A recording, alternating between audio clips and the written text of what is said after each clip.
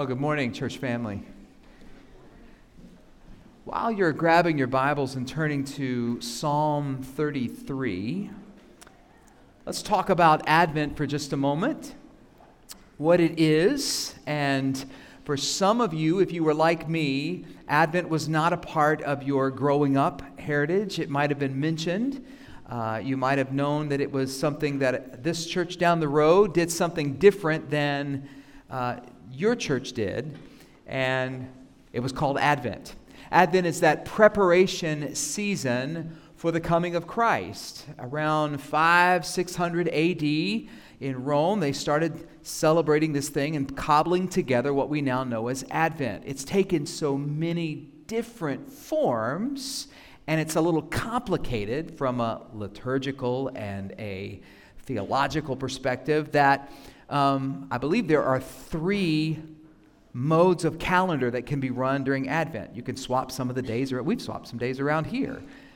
But essentially, you focus on the hope that comes when Christ comes, the peace or the anticipation for his coming, the joy that's found in the waiting for his coming, and the love in the expression of his arrival.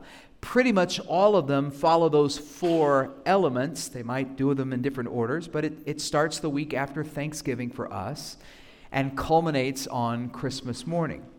Some draw a hard line between Advent and Christmas. We were having some fun with that this morning in discussion, that you don't say Merry Christmas or celebrate Christmas or do anything Christmassy until Christmas Day, and then, maybe it wasn't your heritage, but do you know the song, The 12 Days of Christmas? Right? That's when you would start. You would start on Christmas Day and celebrate for 12 days. Now, some of you are looking like, yeah, this was my life. What are you doing? It wasn't all of our lives. So we're catching up to some of you cool folks in the room.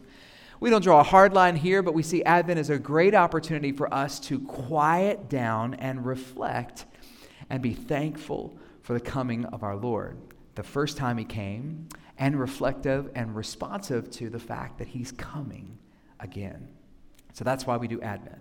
We'll turn the little trees on in December, and then on our Christmas Eve service, there'll be some other elements we'll add to the room, and it'll be a special, special time. This year, what I've chosen to do under the heading of the Heart of Christmas, that's a heading that some other churches are doing all across the nation, but that's about the end of where I locked in. I looked at the content, didn't like it, so I went with my own thing. We're going to look at some Psalms to prepare our heart for Advent, a collection of Psalms that really point to those thematic approaches to what the Lord is doing. Psalm 33 is where we start this morning under the heading of hope. Week 1 is about hope. Now, if I asked the room what you're hoping for, I asked some folks even last night at our home, I said, what are some things you're hoping for Christmas? We just had a handful together. And the answers varied, right? The teenager said, I really hope that we can get together as a big family and spend time together. You may say, well, wow, what a great, mature response from a teenager. Well, we missed our Thanksgiving gathering as a family because of sickness. And so we had great plans. We were going to have this big gathering at our house, and that didn't work because we opened the window and influenza. No, sorry. Okay. And then it still works here, right? I had one more use of that joke, my wife said. One more. So that didn't work at our house. Then we moved it to somebody else's house, and then other families that we didn't get around started getting sick, and it was just spreading like Christmas cheer. Everybody was getting sick. So we didn't get to gather like we typically do on Thanksgiving. So one hope from one of my kids was that we'll be able to gather as a family together. If I went around the room and asked some of the little ones in the room, what are you hoping for Christmas? The answers vary, right? Some of them are very innocent parents. We like those innocent ones because they tend to be cheap, like less expensive. And some of them are not that. They're the opposite. Like my littlest said the other week, he said, can't we just take everybody to Carowinds all the time? Let's just go to Carowinds all the time. It's birthday time. I said, but I don't think we could afford to park there anymore. But hope for Christmas. One kid said, hope is wishing for something you ain't going to get. That's not what we're talking about. When you see the word hope for Advent, we're not talking about hoping for something earthly that we kind of put all our eggs in that basket and get a payoff. We're talking about a hope that is anchored in something much more substantive than anything this world can give us. You've got your Bibles open to Psalm 33. Let's look at the first 3 verses together, then I'll give you the header as we work through this. This Advent season, we're going to slow down, take our time through some passage, probably shorter sermons, simpler times at church, simpler calendar. That's by design, to kind of hush out the noise of everything else. Shout for joy in the Lord, O you righteous. Praise befits the upright. If you've got a pen or a highlighter and you wanted to underline something, boy, that second part of that verse is fantastic. Praise befits the upright. Verse 2, give thanks to the Lord with the lyre, make melody to him with the harp of 10 strings, sing to him a new song, play skillfully on the strings with loud shouts. Wow. Now, some of you read that passage and you say, this is just for musicians, so this is not for me. Well, hold on a minute. It is for all of us in the room. I'll get there in a minute. Here's your first header this morning. It's a bit of an awkward sentence, but it'll make sense in a moment. Our praise fits better. Or you could just write, praise fits better. That word befits, it means it's a better fit. That's what the word means. Praise befits us better. Let me get to the punchline for you really quickly. Praise fits you better than criticism. Praise fits you better than cynicism because you're a child of God. You're a child of hope. Praise fits you better than anything the world could put on you. Insatiable desire for stuff. Praise fits you better than fame. Praise fits you better than prestige. Praise fits you better than prosperity.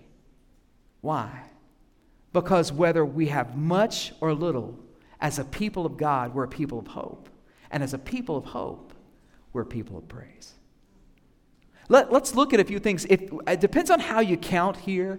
It depends on which kind of theological hat you put on, how you count. But there are 5, some say 6, direct commands for praise here. Look at the text. Look in your Bible there. It says, shout for joy. There's one. When's the last time you shouted for joy? Please don't do it right now. When's the last time you shouted for joy, right? Some of you, even when I say that, you're ready to button both buttons on your jacket and straighten your collar and say, well, that's a little charismatic of you, Pastor, to say that. It's actually not, because charisma, that's in the New Testament. I'm reading like Old Testament stuff here. Shout for joy. It's Bible. Shout for joy. I know some of us can get worked up at a ball game. I'm not asking for ball game behavior at church. Please don't read into that. I'm just saying it's not like we don't express our excitement at times. When's the last time, though, that you shouted for joy? I mean, even a conservative, reserved, very formal and reverent saint of the church once in a while can give a whoop. I mean, something, right? I mean, has God been good enough to get a whoop out of you? Maybe a whoop, whoop. I don't know what your heritage is. But there's a command here. There's a mark here on the people of God. And let's come up for air for just a moment from this psalm. This is before Christ. This is before the advent of Christ. Christ has not yet arrived on the scene as a babe in a manger. This is hundreds and hundreds of years before that. It's a psalm of praise. Shout for joy. The second command, give. Or rather, some say that praise, I think it's a noun there, but anyway, that praise is the other command. So we've got shouting, we've got praising. Look at verse 2. We've got giving thanks. And some of you look at me and say, yes, but that says with a lyre. I live with a lyre, but no, that's not what it means. Give thanks with a lyre. That's with an instrument, Pastor. Okay. Make melody to him on the harp of 10 strings. Sing to him a new song. Play skillfully. What are the verbs? Give thanks. Make melody. Sing. Play skillfully. And it ends with loud shouts again. 6 commands. It's really covering all the bases here. What's happening? What's the psalmist saying? He's saying, take every gift that you have, whether musically or vocally. He doesn't say sing skillfully. He just says shout for joy. Sing to him a new song. Play skillfully, right? You can make a joyful noise to the Lord. Why? Not because things are going great, because they weren't. Isaiah's passage this morning is in a time of such great darkness in the kingdom of Israel. And yet he's talking about light coming and praise breaking forth. The psalmist here, a lot of these were written right before, after, and sometimes during great battles. We can't nail down exactly when Psalm 33 came to us. Some believe it was after a victorious battle. Doesn't matter. It works. It works pre, during, and post. But here's why it works. Not because of the battle and not because of the circumstance. It works because God is faithful. And we're a people of praise because we're a people of hope. Praise fits you better, child of God. Praise fits you better, Grace Covenant, than getting caught up in the nastiness of our culture and this world. Praise looks better on you than the best the world would entice you with. And praise looks better on us this season. I mean, if anybody ought to have hope, regardless of how things are going, it ought to be the people of God. Are things getting darker? Yeah. Does the light shine brighter in the darkness? Yeah. How can we let our light shine? A people of praise. It fits you better. Second thing we notice as we just work through the psalm, we are a people of hope because of God's powerful word and his faithful work.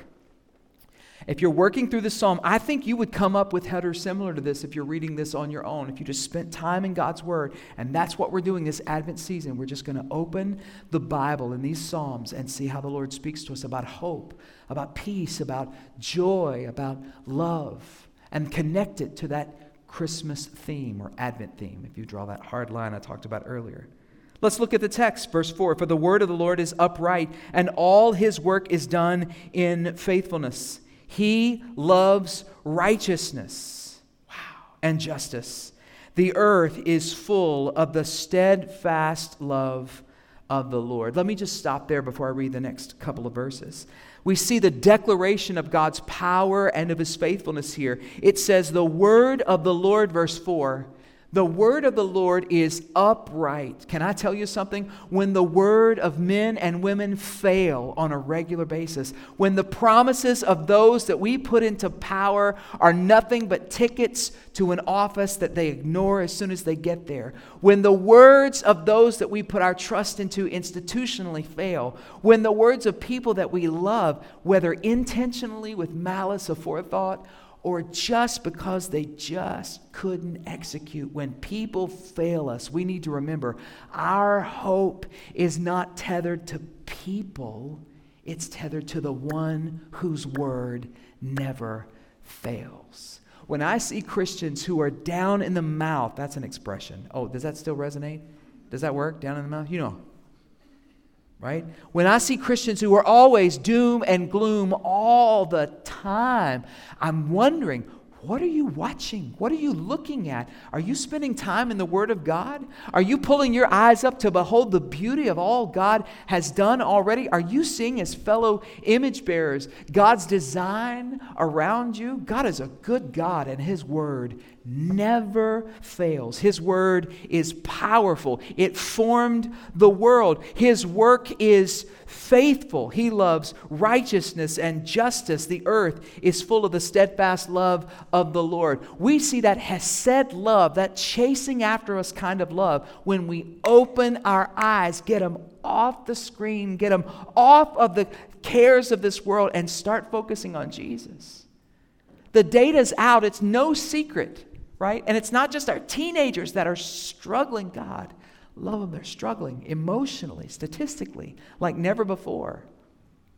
And there is no secret. It is a direct correlation. Any therapist worth their weight in salt that's read 2 articles will tell you, get off the screen and get in front of people that you can love and serve. Church family, it's the same for us. Is your hope tank empty? What are you trying to fill it with? The word of God is upright. God's word is powerful, and his work is faithful. Now there's the declaration of it. Verses 6 through 9 we're going to read together show us the example of it. It's in creation. By the word of the Lord the heavens were made, and by the breath of his mouth all their hosts. He gathers the waters of the sea as a heap. He puts the deeps in storehouses. Verse 8. Let all the earth fear the Lord. Let all the inhabitants of the world stand in awe of him, for he spoke, and it came to be. He commanded, and it stood firm. We are a people of hope because our God, his word is powerful, and his work is faithful. He made all this, we didn't.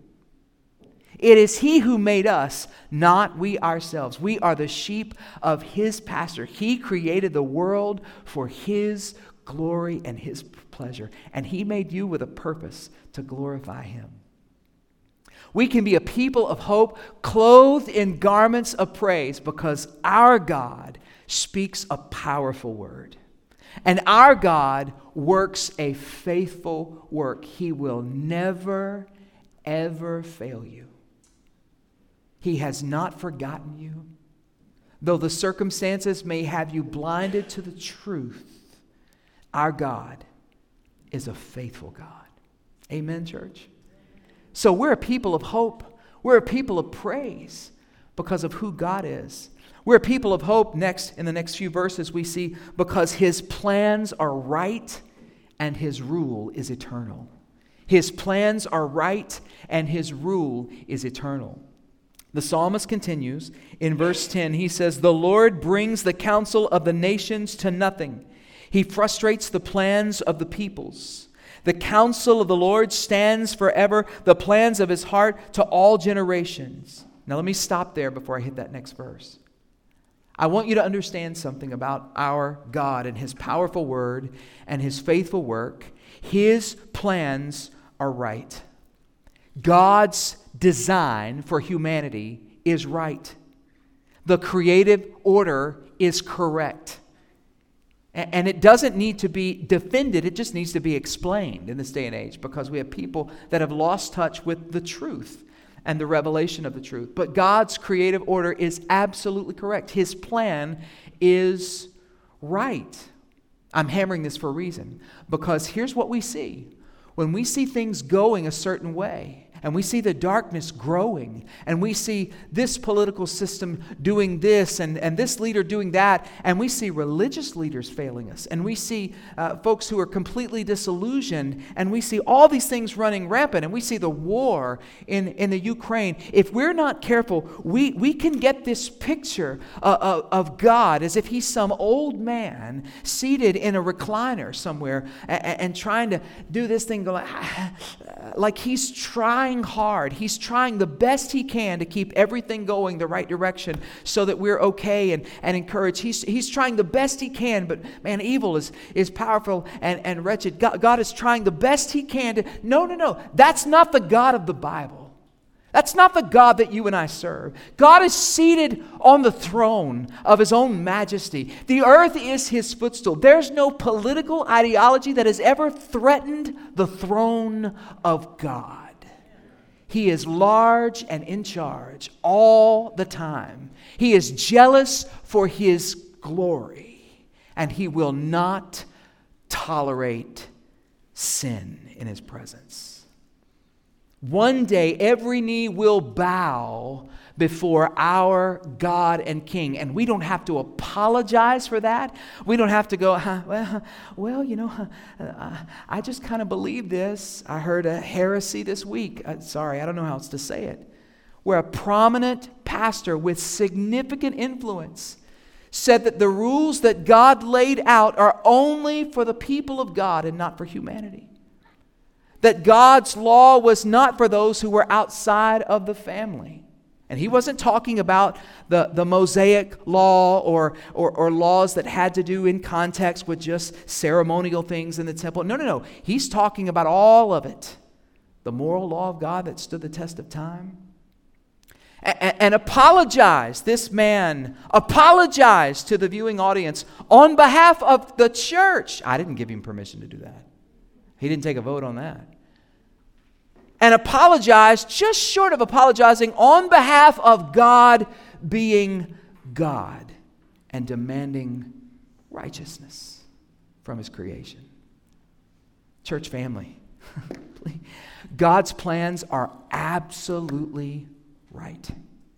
And we are blessed when we follow God's ways. Listen, if all the world turns against us, If all of Charlotte goes the way of the world, if there's only a handful, literally, 5 or less churches that preach the truth and preach that this Bible is the infallible, inerrant, inspired Word of God without any mixture of error, that Jesus Christ is Lord, that He came, lived a sinless, spotless life, died on the cross for the sins of humanity, was buried in a borrowed tomb, rose to life on the third day, and commands us to come die with Him and follow Him, and repent of our sins and put our faith and trust in Him and walk with Jesus in the newness of life. If nobody else preaches it, I'm gonna preach it.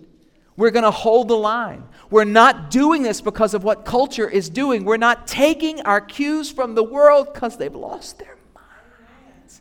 We're taking our cue from the God whose word never fails, from the God whose plans are always right. And by the way, His rule is eternal. He'll never make a law that will be overturned in the courts of eternity. Christ came to fulfill the law. He was the Word robed in flesh. What a God.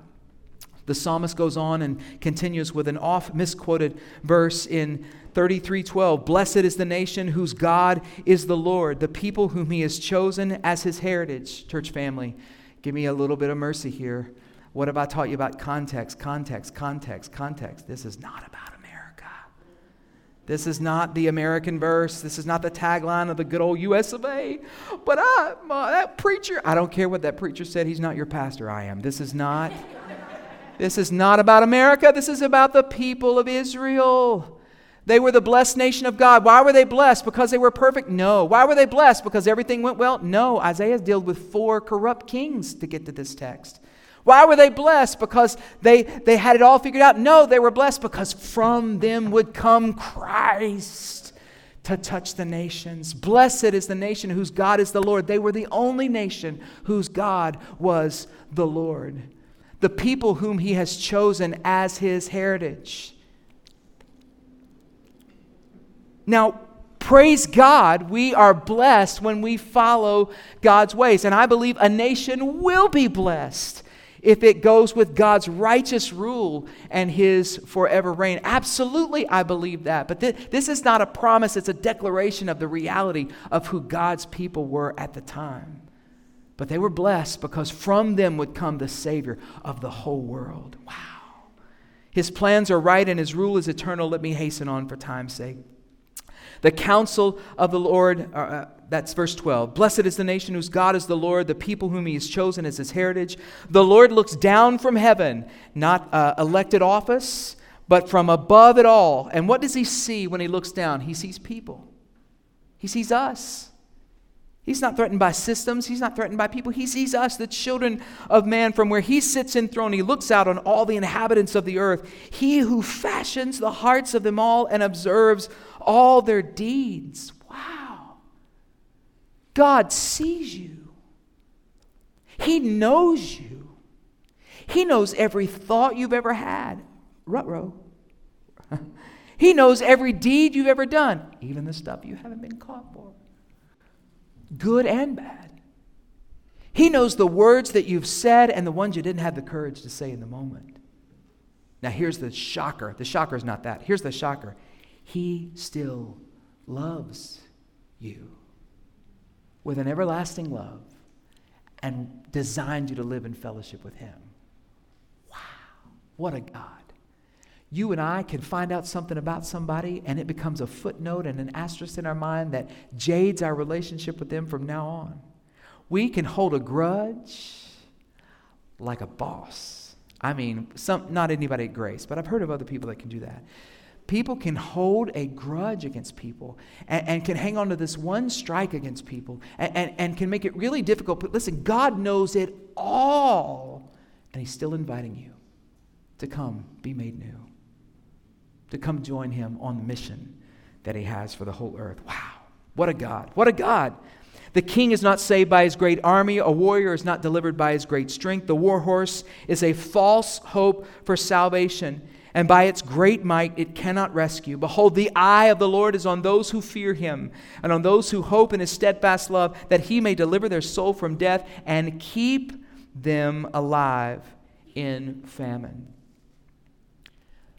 The king, listen, you can stand against nations and God's people time after time, Israel time after time again, was up against nations who outgunned them, who outmanned them, who outmatched them in strength.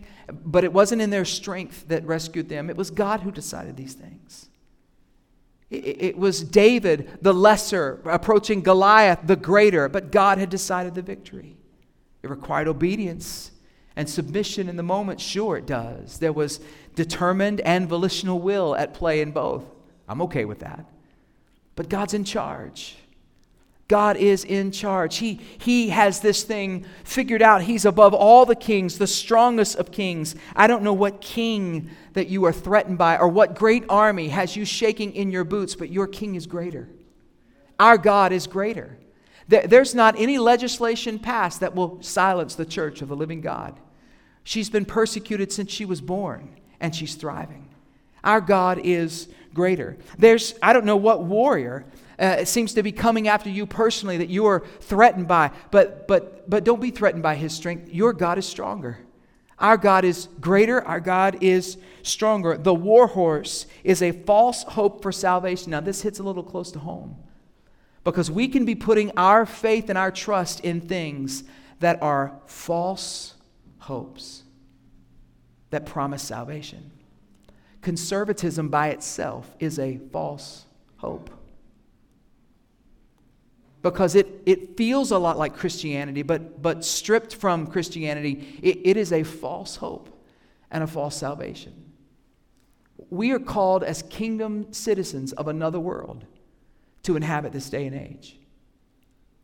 There are other political systems, other ideologies that feel good on the surface, but they promise a false hope of salvation. Only our God saves. And only biblical Christianity offers that robust worldview that equips us to be salt and light, compassionate with convictions that match our God and King. His plans are right and his rule is eternal. His word is powerful. His work is faithful. And because of who he is, we can have a hope that is purified. Our hope is pure because of who he is. Final 3 verses. Jeremy read it as we gathered this morning in the worship time together. Look at verses 20 through 22. Our soul waits for the Lord. He is our help and our shield, for our heart is glad in him because we trust in his holy name. Let your steadfast love, O Lord, be upon us, even as we hope in you. It's one of those things that the psalmists do so well where they sing together and then they look up and talk to God. They talk to one another and then talk to God. And what are they saying? Our soul waits for the Lord. Our soul waits for the Lord. Our hope is purified in the waiting. Our hope is purifying our worship. This is the kind of hope that makes us a people who shout for joy, who sing the songs of gladness, who play skillfully. Any gift that we've been given, we want to steward that for the goodness of our God and King. It doesn't mean everybody gets a microphone. It doesn't mean everybody hops up and hijacks. It doesn't mean somebody says, I've got a word from the Lord, and you grab one of our Alpha and Omega guitars up here and just kind of go to town while I'm preaching. Please don't do that. No, don't get any ideas. That's not what we're talking about. But it does mean that everything that God has given you, you make sure that you incorporate it into your, watch this, garments of praise. That's who we are. We're a people of hope. Therefore, we're a people of praise. Our soul waits for the Lord. He alone is our help and our shield. For our heart is glad in him. Your heart will never be glad like it was meant to be glad in anything but a living relationship with the living God of this Bible. And everything that you need for that to happen, he's already provided through the finished work of the cross of the Lord Jesus Christ. What a Savior. Wow, what a God. Our hearts are glad in him because we trust in his holy name. Now, anytime those psalmists drop the name bomb in the psalm, it's a big deal. Because they're not just saying like, his name, yeah, Yeshua, or Yahweh. They're not just saying like the name of God. They're talking about the Lord, strong in battle. The Lord, mighty to save. The Lord is his name. The Lord who, it's this long, you see it in Deuteronomy. You see it in a lot of the Old Testament text in the Pentateuch. You see it just kind of breaking out there in this long descriptive name of God. It's the way they referred to him.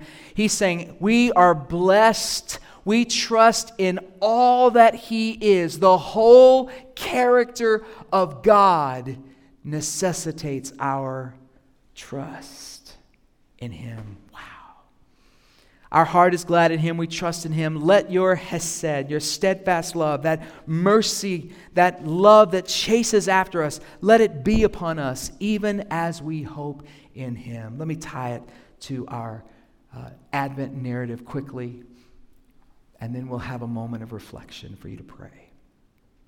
Our hope is pure because of who God is, not because of what's happening around us. I'm going to come back to that in just a moment and give you a caution, something that I've struggled with in my Christian life quite a few times. First of all, let me say this about our hope, a New Testament glimpse at it. The Bible says in Romans 5:5 that the hope that God gives doesn't put us to shame because God's love has been poured into our hearts through the Holy Spirit that's been given to us. We've got a different level of hope than this psalmist could have even imagined. I mean, think about this. You got this picture here? Like, this is a worshiper that's being described. And it's the reason for worship in Psalm 33. But in the New Testament, can you just imagine like how their mind would be blown if they encountered us in 2022 in the Advent season with the freedom to gather and worship the Lord, and the psalmist is like, oh man, I can't wait to see how you guys worship.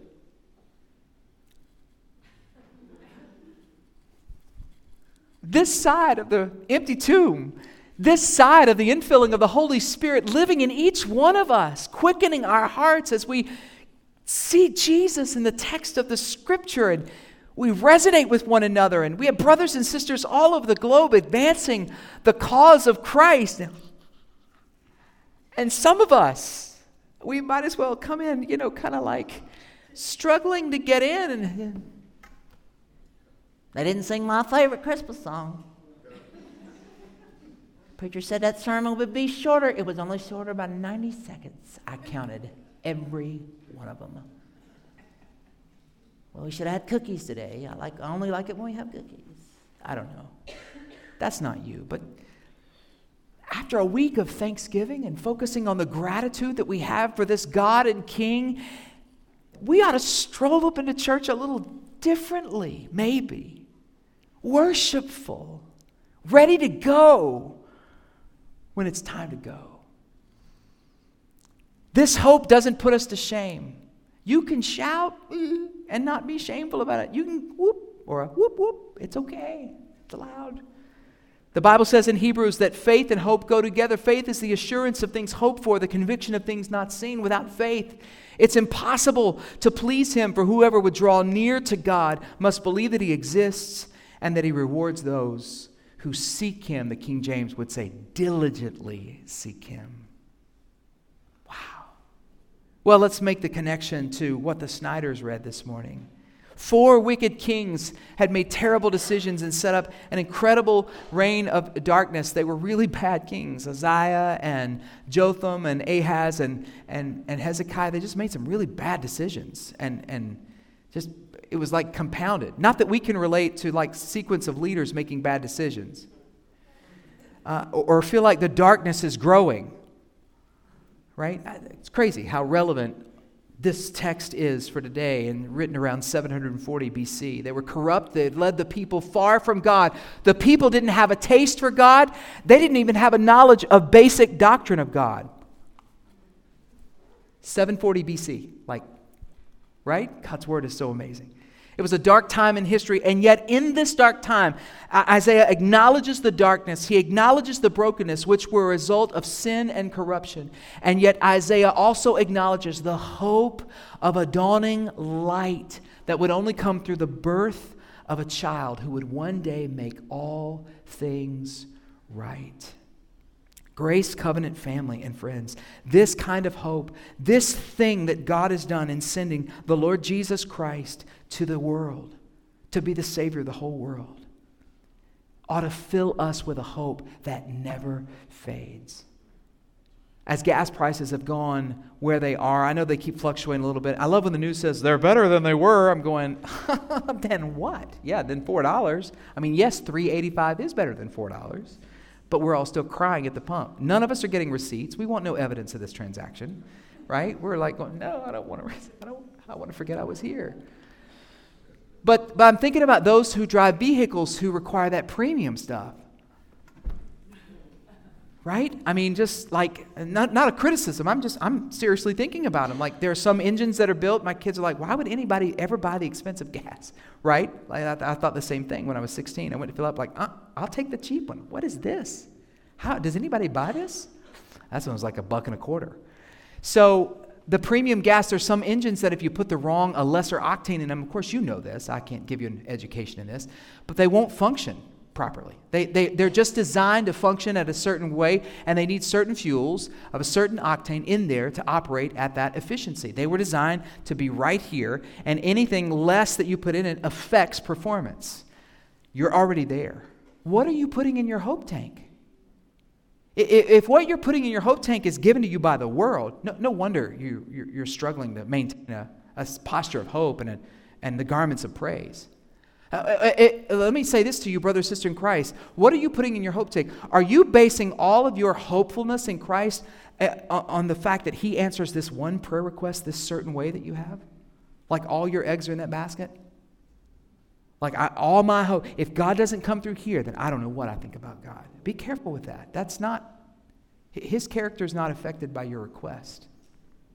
He's worthy of our trust and affection regardless of how any circumstance pans out in your life. This psalmist was writing of this before Bethlehem was in the nativity picture. A people of praise because they had a hope that was anchored in the character of God. Just like Israel longed for Jesus to appear the first time, we long for His second return, and it affects the way we live. Titus refers to it as a blessed hope. 1 Peter calls it a living hope. We are a people of hope this morning. Why? Because His word is powerful.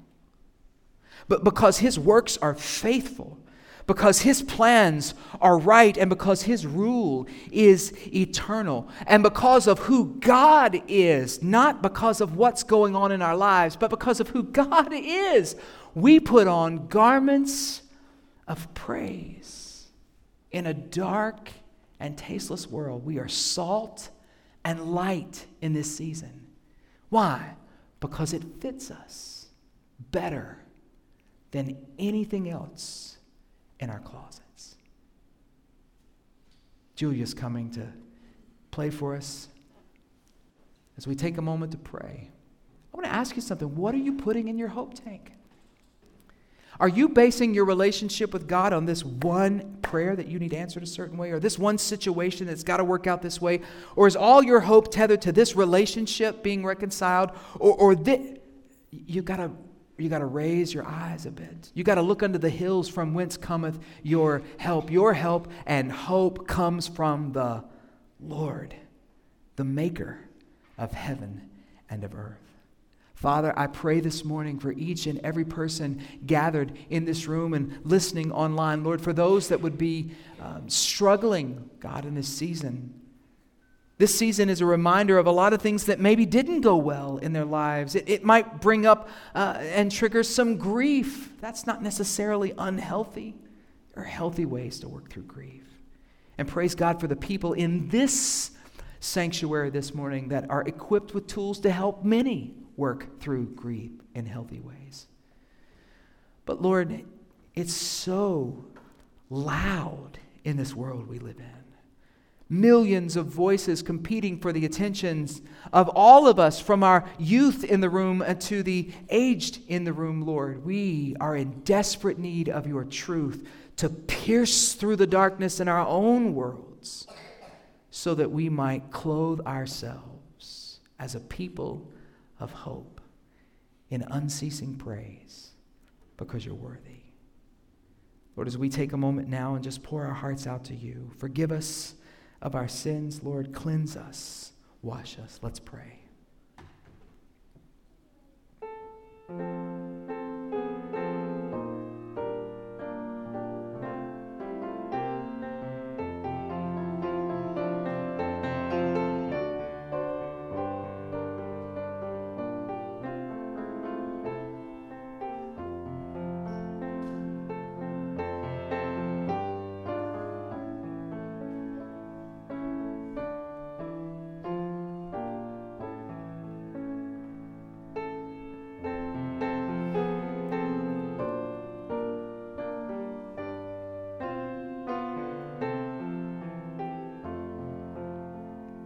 Lord, we're reminded this morning that hope has a name, and it's the Lord Jesus Christ.